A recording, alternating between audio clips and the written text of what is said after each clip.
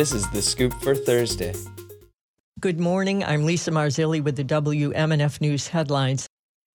A state Senate committee in Tallahassee met yesterday morning to discuss Florida's turbulent Medicaid redetermination process.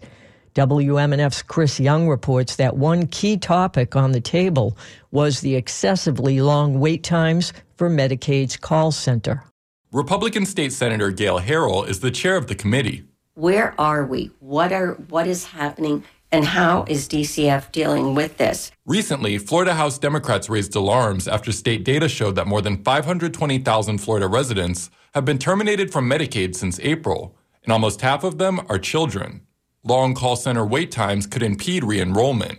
Senator Harrell mentioned that the Florida Department of Children and Families received over $10 million of funding. Do you have adequate resources at this point for a call center that's not going to require people to wait 40 minutes for a response? Deputy Secretary at DCF, Casey Penn, mentioned that they are considering using AI to help bring down wait times. We are fully staffed. We have around 400 agents, right, between vendor staff when it comes to FTEs, vendor staff, OPS, and ours answering the call center line. Right now, we're focused on how do we better serve these customers through technology, as well as obviously maintaining our staffing levels and possibly adding rights to some OPS staff there. A study by Unidos US showed that the average Spanish language caller had to wait nearly 2.5 hours. That's 4 times the wait imposed on the average English language caller. Penn responded to these claims. The data does not show that there is any disparity between race or ethnicity when it comes to you being able to re-enroll in Medicaid. As a matter of fact, it is within 3 percentage points difference between, whether you're Hispanic, Black, white.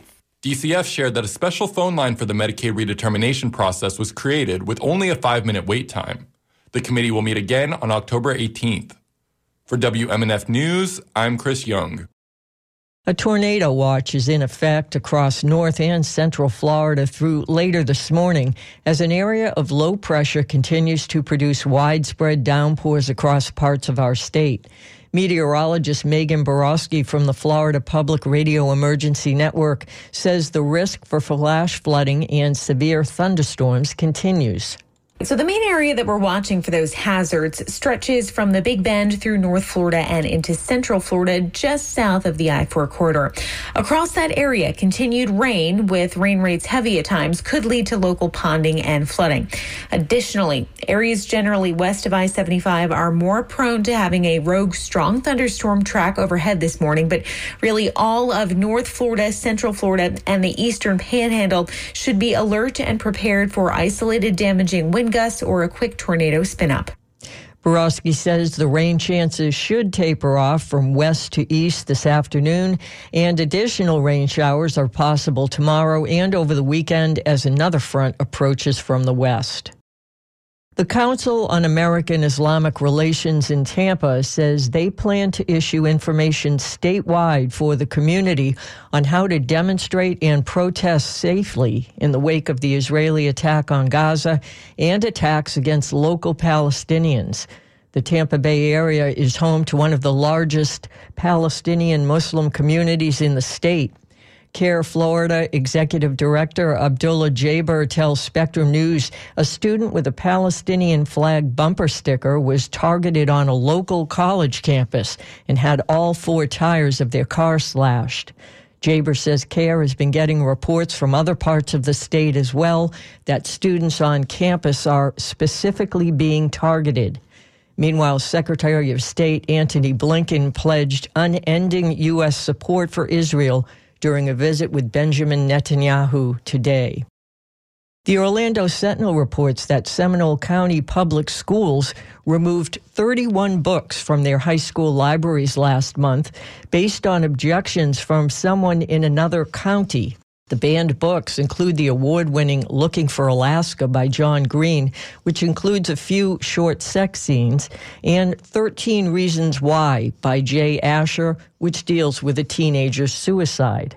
Karen Calvo, a Seminole mother of 3 whose kids attend public school, tells the Orlando Sentinel that the books seem to be pulled under the cover of darkness and represent the outsized influence that conservative groups such as Moms for Liberty now have on school library collections. The Florida Department of Education reported that more than 380 books were removed from public schools during the 2022-23 school year. And according to the free speech group PEN America, Florida led the nation in book banning during that time frame. The U.S. Fish and Wildlife Service says it's determined that it may be necessary to elevate the protected status of two types of manatee from threatened to endangered. But as WMFE's Molly Durg reports, there's still a long road ahead before the federal agency makes its final decision.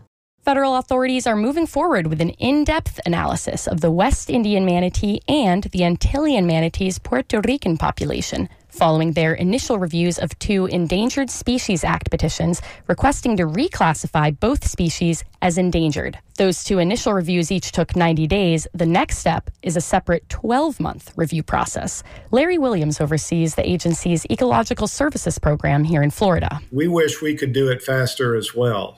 The challenge we have is we have a very limited number of staff. Williams says right now, the biggest threat facing manatees is a substantial loss of seagrass triggered by poor water quality in Florida. Last year, 800 manatees died in Florida. In Orlando, I'm Molly Durg. In weather, it's going to be wet and windy with strong to severe storms possible throughout the day. Highs will be in the upper 80s. Breezy with a 50% rain chance and a high near 90 on Friday. I'm Lisa Marzilli with the WMNF News headlines. This is The Scoop, recorded at WMNF Tampa.